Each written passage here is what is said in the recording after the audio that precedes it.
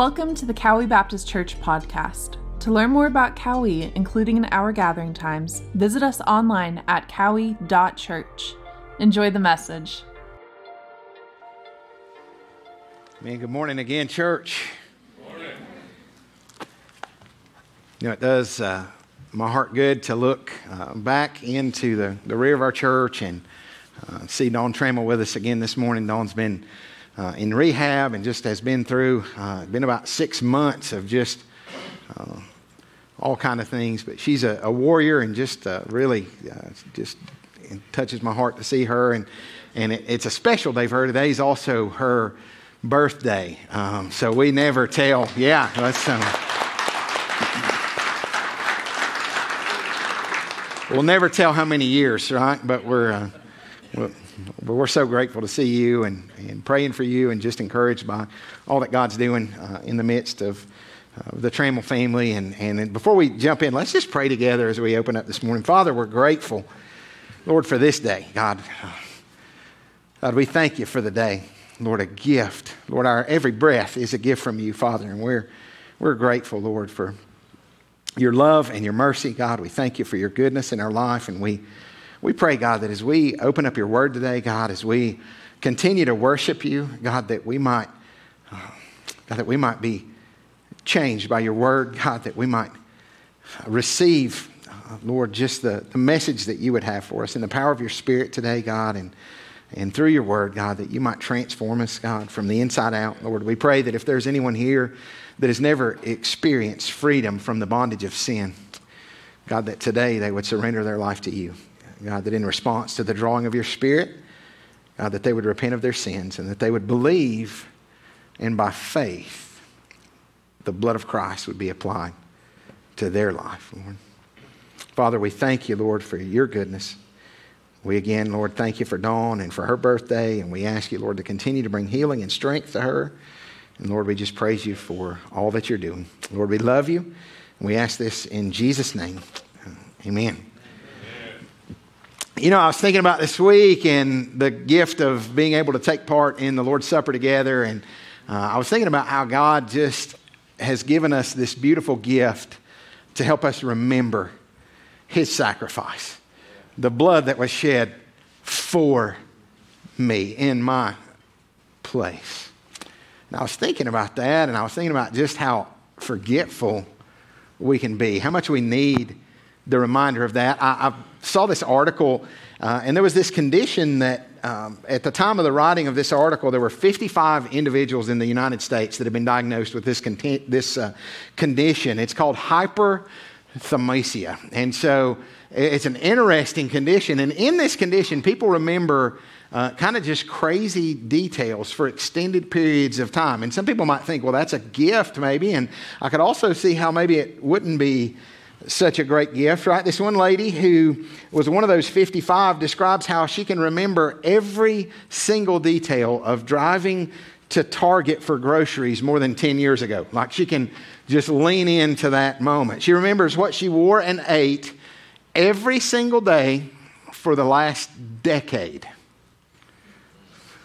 I know, right? And I'm thinking, like, I don't even know where my keys are right now, you know? Like, she was in there that she remembers if the fan was on in the bedroom on this date last year. You know, in the early service, I was thinking about some of this, and thankfully I found it. But like leading up to that, I had come in and I was given the little packet for communion, you know, and I'm going, what in the world? I'm frisking myself, you know. I'm like, what did I do with that, right? And for those of you that can remember like what you do with things and all that, please understand we can't help it. Like people like me, we can't help it. And seriously, like I've got, I was hoping they were in my pocket still, but I've got these AirPods, right? And so I talk on the phone all the time. And so I've gotten some of those, and I had this habit of at least once a week, like going, maybe more often than that, but still pretty often of going, what in the world, where was I at when I took those out. And so then I bought this thing to stick on them, this AirTag, right? And they made that for people like me. And used to be, I used this thing called a towel, and you could set that off if you were close. And as long as you could hear it, you could kind of follow the noise. But now they've come a long way. And so I try to do this secretly where my wife and kids don't laugh at me.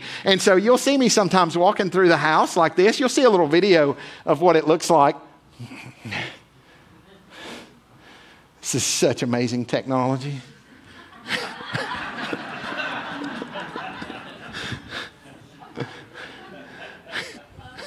Yeah, it's like zeroes in. Like I'm thanking Jesus for this and GPSs, right? Because I'm just so grateful, right? And these kind of things, for those of you that can remember everything, I'm so proud of you, right? I am, but it's just not me. And, this week, just to give you an example of how bad my memory is. Now, I can remember a lot of things I don't need to remember, and I can remember some things sometimes I want to remember. But this week, we were in need of a $20 bill broken. Now, my wife was going to pay one of her friends for something, and she said, and it was our next stop. We were at Walmart, and she said, I need $10. Do you have $10? And I looked, and I had a 20. And so I said, well, what in the world will I do? I know. I'll go to Chick-fil-A, right? And so and I'm thinking the best way to get $10 is to spend $2 on an ice cream cone.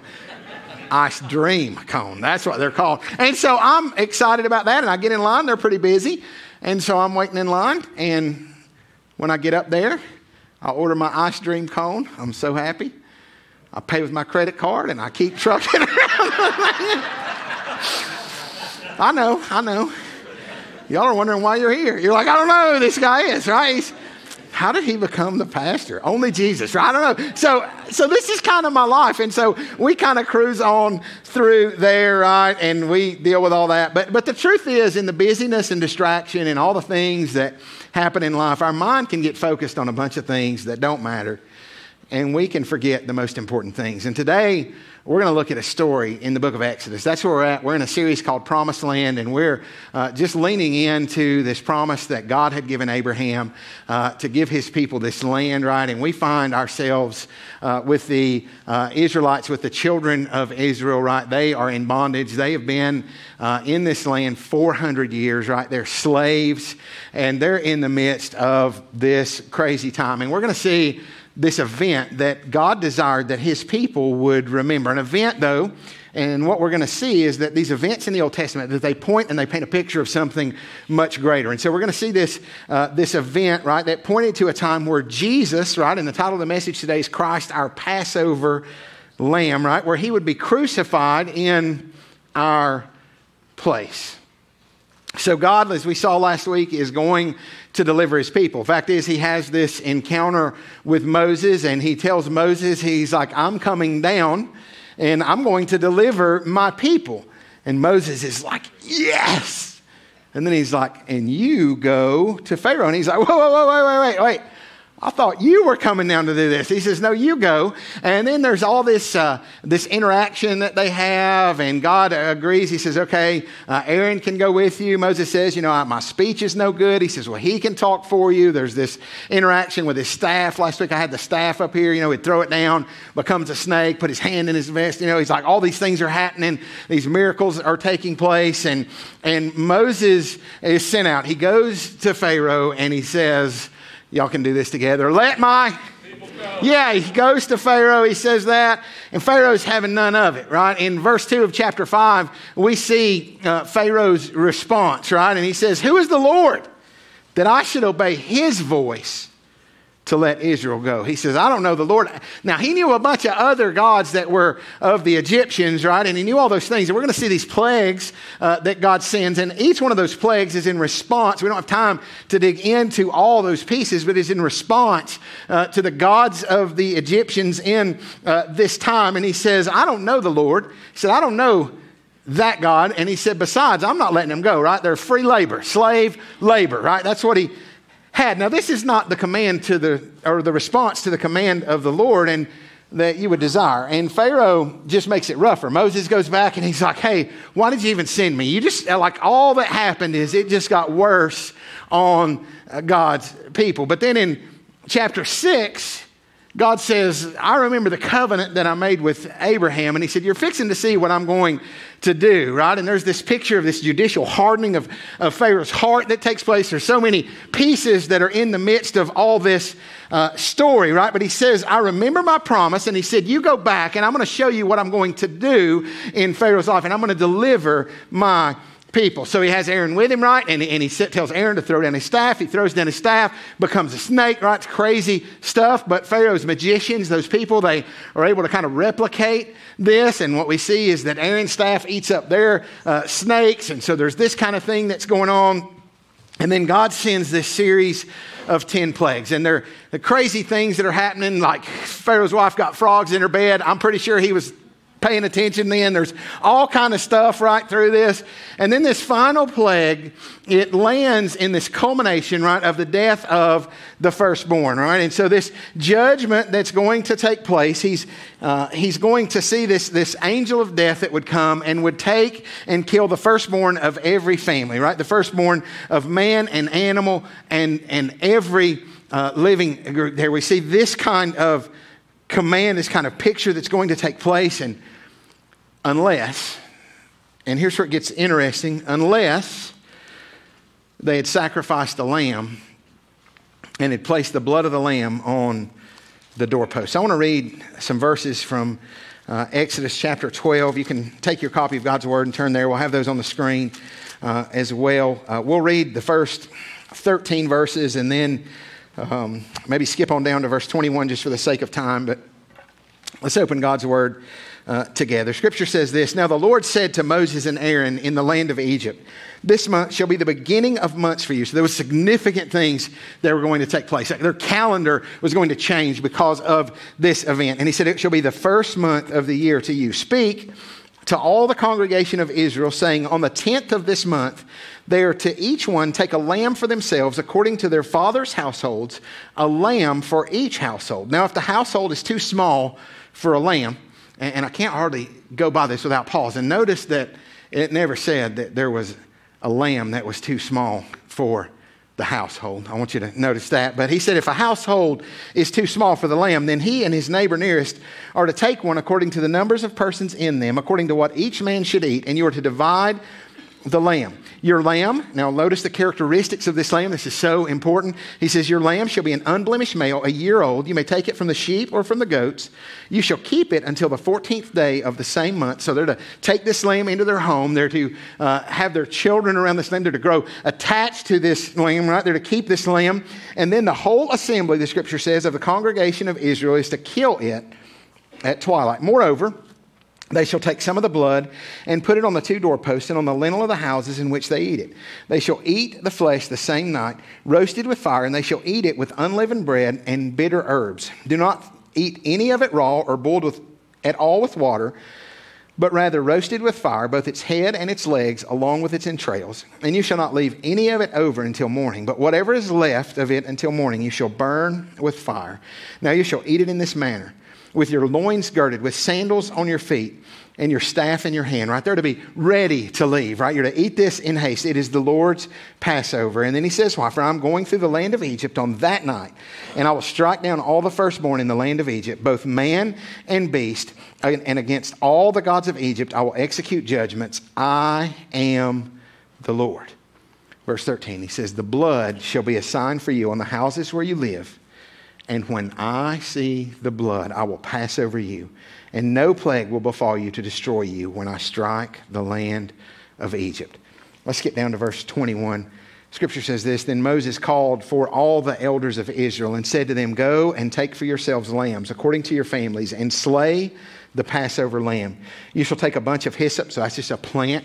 You'll take this hyssop, almost like a paintbrush, and he said, you'll take this hyssop and dip it in the blood, which is in the basin, and apply some of the blood that's in the basin to the lintel and in the two doorposts.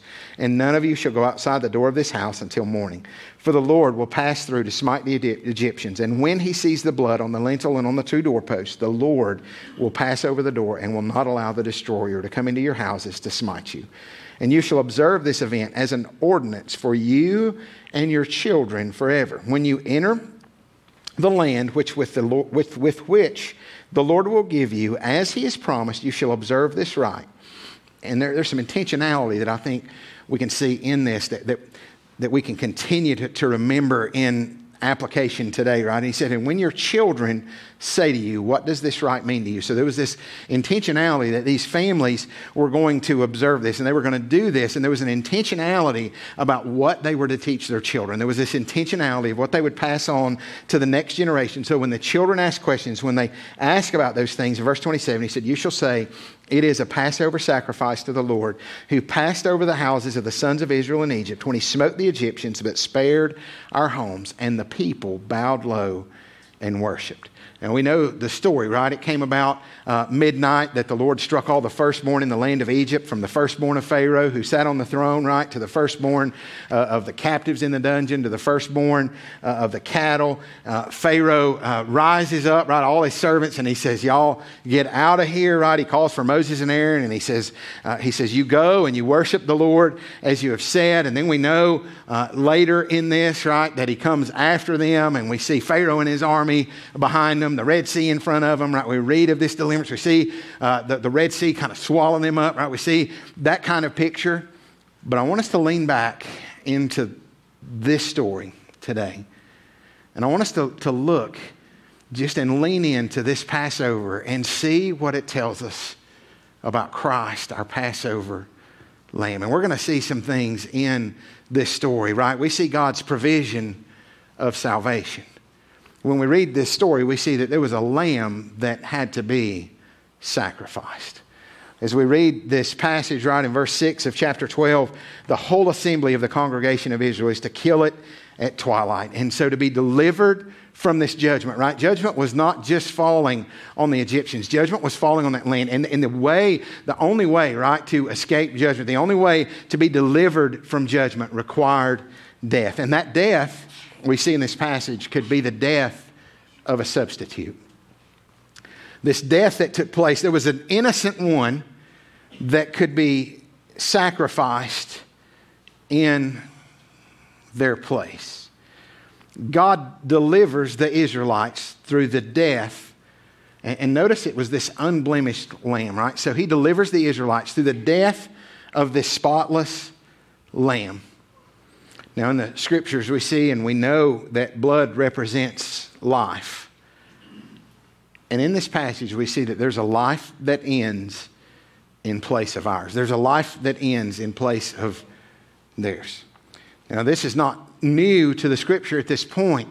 And as we look at Genesis 3, as we kind of started this series, we leaned into the fall and we saw Adam and Eve, they're trying to deal with their sin, right? They disobey God and they take fig leaves, right? And it gives us this picture of how we try to do things religiously and we try to cover our sin, right, with things that we can do. And so they took fig leaves and they took these things and they tried to cover their nakedness. But what we read, right, is that the Lord gave them animal skins. And the scripture doesn't implicitly say this, right? But I like to think that it was lambs that were sacrificed even in those moments, right? And in those moments, I think about Adam and Eve, and I think about just the way that would have worked. And it was probably one lamb for each of them, right? One lamb per person. And then we fast forward and we get to Genesis 12, and here we are, that there's this one lamb that is to be sacrificed per family. Later, and we'll see this as we continue down the storyline of Scripture later, there's a time where there's this Day of Atonement, right, where Yom Kippur is taking place, and there is a sacrifice, one lamb for the nation. And all this points to the cross of Christ, right? The cross of Christ was not an afterthought. Right, we read in Genesis 3:15 of the promise of the one that would crush the head of the serpent. We read of the lamb who was slain from the foundation of the world, right? Before the foundation of the world. Revelation 13. A sinless, spotless lamb. One lamb for all the world.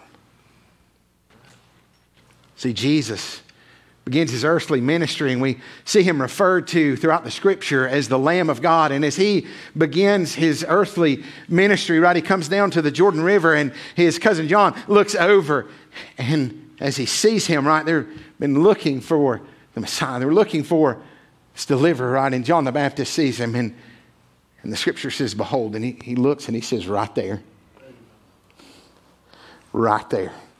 the Lamb of God who comes to take away the sin of the world. 1 Corinthians 5, Apostle Paul said, for Christ, our Passover, has been sacrificed. We see God's provision of salvation. There was a lamb that must be sacrificed. We see God's process of salvation. The blood must be applied. Right? By faith for the Israelites, by faith they applied the blood of this lamb without blemish, right? That was sacrificed. They took this hyssop and they applied the blood of this lamb to the doorposts and to the lintel. And this blood, the scripture said, was a sign to them. And when the Lord saw the blood, he passed over them. We read in the scriptures that the wages of sin is death. That sin is serious business, right? We see that from the very beginning in the fall, right? We see that sin results in death, that it separates us from a holy God, that it destroys families, that it does all of these things, right? And for the world, there's so many things that we try to do, and we try to remove the stain of all kind of things. I don't know about you, but not only can I not remember stuff, but I can't eat salsa without getting it on me, right? And so we try to buy all these things. I looked in our laundry room this morning, and I was amazed at how many things we had just in our laundry room to remove stain, right? We've got this stuff that's called Persil Pro Clean. I have no idea how good it is, but I think it's pretty good. It's called Intense Fresh, so if you smell me today, that's probably what it is. Deep Clean, right? It gets rid of visible and invisible dirt. I'm pretty excited about that. And if you get some more stuff on you, you've got some Spray and Wash Max, and it's got some oxy action, removes dried in stains. If you get some other stuff that won't come off, we got some Goof Off. This is all on one shelf. We got some Armor All Cleaner. We've got those kind of things. We even got a stain stick. This is how clumsy I am with all my food, right? It's not for the kids, it's for me.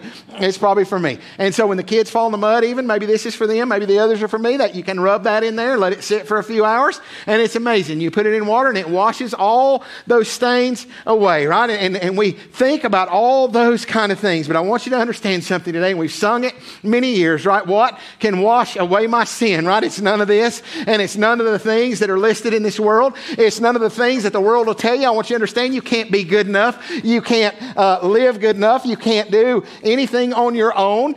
You can't just do anything, right? There's only one thing that takes away sin. There's only one thing that will deal with that, and it is the blood of Jesus Christ. Hebrews 9:22 says that without the shedding of blood, that there's no remission of sins, right? There's only one thing that washes away sin, and it's the blood of Jesus. But Satan, I want you to understand, he wants to convince you that you can be good enough. He wants to convince you that surely God wouldn't send anybody to hell. Surely a good God would never do anything like that. Satan wants to convince you of those kind of things. He would say, you know what, you can, if your good outweighs your bad, then maybe that'll work out for you. Or if you do all these things, or there's these religions that would say, you know what Jesus did was good, but you're going to need to do some extra things. It's not just Jesus alone, but you're going to need to work, and you're going to need to do all of these specific things. But I want you to understand something. That's not what we see in the scriptures. We can try to work and earn our way. We can try to do all those things. But even in this passage, God didn't look to the Israelites and say, you need to go and do certain things in a way to be good enough to escape judgment. He didn't say, when I see your good deeds and when I see how you've prayed, when I see how you've wept, when I see how you've walked through some of those things, I'll pass over you. That's not what he said. He said, when I see the blood, it wasn't their good plans, it wasn't their tears, it wasn't their works that saved them, it was the blood that saved them. And I want you to understand, the world wants to say, you know what, this is an antiquated story. The world wants to say, you know what, don't believe all that stuff, that you don't need the sacrifice. We look back at the cross, and the world would say, you know what, I can't believe that you think somehow that the blood that was shed on Calvary's cross many years ago would be something that would save you from sin, that you could do all these things. And the world would say, hey, there's a lot of ways to get to heaven. The world would say that there's all these other religions and there's all these other things. And if you'll just do some of these things, or if you'll work, and you'll earn your way to do these things. The world says all kind of things. But what we see in the scriptures, Jesus said there's only one way to the Father. He said, I am the way, the truth, and the life. And he said there's no way to the Father. There's no other way, right? There's no other name under heaven by where men must be saved. It is through the blood of Christ. And we want to understand, right? And we want to say, listen, don't believe the things of this world. It is the blood that covers our sin. Can you imagine in Goshen, that was where they lived? Can you imagine when all of a sudden these Israelites are sacrificing lambs and they've got their hyssop paintbrushes, right? And they're spreading those things on the doorposts and the people would look at them. I could imagine in those moments that they would look and say, look at the fools. What are they doing? What in the world are those slaves doing? They've lost their mind. We've driven them completely mad. They've lost everything. They're in some kind of crazy dynamic. But I want you to know that when the destroyer came, right, that things would have changed, right? And when we see those things of this world, don't let the world convince you of anything less than the blood of Jesus that saves. Let the world go on mocking and saying what they want to say, but it is the precious blood of the Lamb of God that was slain in our place, and it is our only hope. It is our only refuge. It is the only way that our sin is covered. Our good deeds mean nothing. We cannot do any of those things. None of those things make us right with God, and Satan wants us to get past the gospel. Listen, we never get over the gospel, right? Don't ever let the good news get to be old news in your life. We need every day to remember the grace and goodness of God in our lives. And we recognize that it's by faith alone, that it's by grace alone, that it's through Christ alone, on the cross alone, that there's an empty tomb alone, right? That it's the work of Christ alone that saves us. It is the work of Christ that makes it possible for us to be made right with a holy God. And the truth is that we're worse off than we think. You know, we come and we put on our best and we look a certain way when we come and we worship and we come into the house of God. As Linda shared in her video, she said, you know, we just need times where people are real. And when we look at the holiness and the cross and the goodness of God and His sacrifice for us, and we recognize how sinful and broken that we are, right? We can't come and say, you know what, I'm a pretty good person. We say, you know what, I am sinful and deserve death.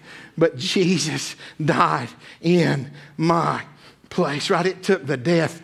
Like, you were so bad, right? So don't get the mindset that says, you know what, I'm just almost there.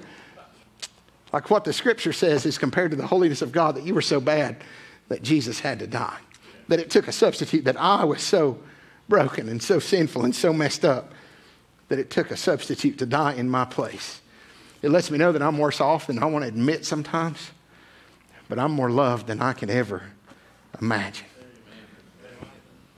And we need the gospel, right, every day to overcome sin. We need to understand, right? Scripture says in Galatians 5 that it was for freedom that Christ set us free, right? And we've been set free. Some of us walked in here today with a bondage of sin, right? In slavery, right? Enslaved by the sin of this world. But I want you to understand something. If you're in Christ, Jesus has come and He has set us free. Not so that we could do whatever we want, but so that we could do whatever He wants. See, we've been set free. Now, some of you say, shouldn't we have good works in our life? Yeah, it's evidence. It's evidence of what Jesus has done in your life. When you've experienced the grace of God and you've been saved, and you've been given the Spirit of God that dwells in you. Yeah, James said faith without works is dead. As a result of the grace of God in our life and the Spirit of God, the evidence of His taking up residence, right? The God of heaven lives within us, right? Yeah, you're going to be able to see change. We're going to live different. See, we take salvation as a gift from God. We receive that. And then we begin to work because we just can't help it, right? Because God is doing something in us. And in light of His grace, in light of His mercy, right? He desired that we wouldn't forget His sacrifice when we see the Passover. He desired that the Israelites would never forget what He had done for them, delivering them from Egypt, right? And He set this Passover up as a memorial. Every year, year after year, they would kill a lamb and they would remember how God had delivered them. They would remember how a lamb had died. They would remember how blood was applied.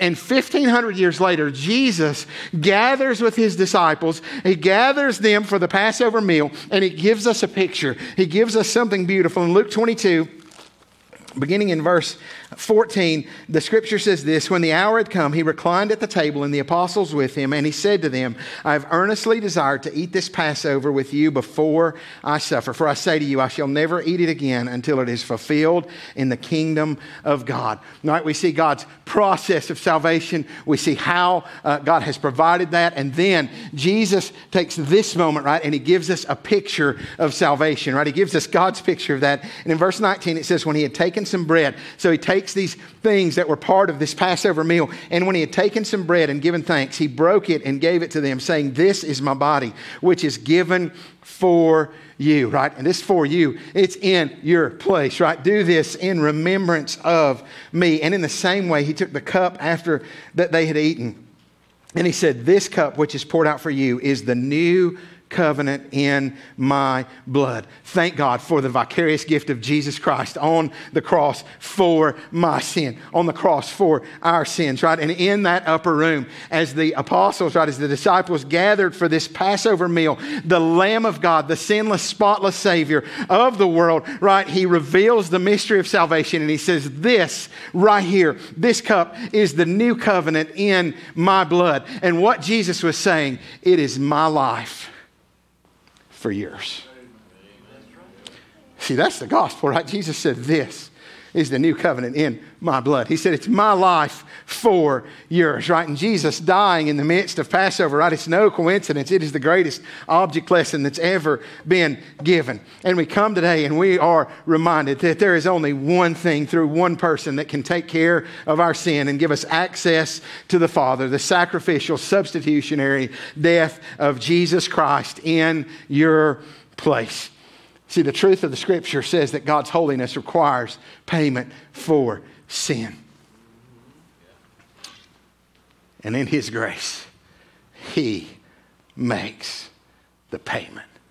He is the just, the spotless Lamb, the one that never sinned, right? He is not only the just, but he is the justifier. And in our place, our substitute, God provided the Lamb of God, his one and only Son, without blemish, for me. In light of all of my sin and all of my shame, the love of God was demonstrated on the cross of Christ.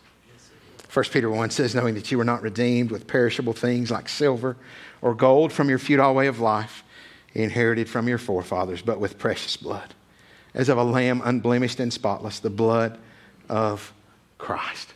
The spotless lamb died in your place. And some of us may be here today and we are slaves, maybe not slaves to Pharaoh, but slaves to sin. We're in bondage in the midst of that. And I just wonder, maybe there's someone here that God wants to set free today. That in the midst of the brokenness of this world, in the midst of sin, I wonder if there's somebody here that would just say, you know what, I need to trust Jesus today. God is speaking to me today and I need to be saved. Right? I'm not asking you, have you ever repeated a prayer after a preacher? I'm not asking you those kind of things. I'm asking you, has there ever been a time in your life where you've repented of your sin, and by faith, right? By faith, they took that hyssop and they spread that blood on the door. And by faith, we look to the cross. See, there's no work that we're doing on our end, but it's by faith that we look to the cross and we say, you know what? When Jesus died, somehow in ways that are bigger than my mind can understand, it counted for me. He died in my place. And I believe that the blood of Christ that was shed on that day is the only thing that can cover my sins, that forgiveness is only available in Christ. Have you received that forgiveness? That have you trusted in Jesus? Just believing by faith, has the blood of Christ been applied to your life? 2 Corinthians 5 said that he became sin who knew no sin, the spotless Lamb of God, right? He had never sinned. The Bible tells us that God took all of our sin and all of our shame and they placed it on him on the cross. And he became sin who knew no sin. So not only that we would be forgiven of our sin, and that our sins would be forgiven, that we'd be covered by the blood of Christ, that we would receive the righteousness of him, that we would be given his righteousness. We come today and we approach the Lord's table. And you say, if I'm not a member of this church, can I take communion? If I'm a guest here today, if you have been saved by the grace of God and the righteousness of Christ has been credited to your account by faith, you believed and trusted in the gospel. If you've done that, then you are welcome to come to this table. And the only way that we are worthy to come to this table is because of the shed blood of Christ. And so we're going to have a time that we're going to worship together. I'm going to invite the band just to come, and I want to give us an opportunity before we take communion to do business with God. It may be that you're here and you say, you know what? I know God is speaking to me. I've never repented of my sin and trusted Jesus for salvation. And today I look to the cross and I believe. I believe that when Jesus died on that cross, that it counted for me, and I trust in him. I surrender my life to him. And if that's you, I want to invite you to come to this altar. We'd love to pray with you. We'd love to point you in the Word of God. And listen, if God is speaking to you, you can pass from death to life, that you can trust.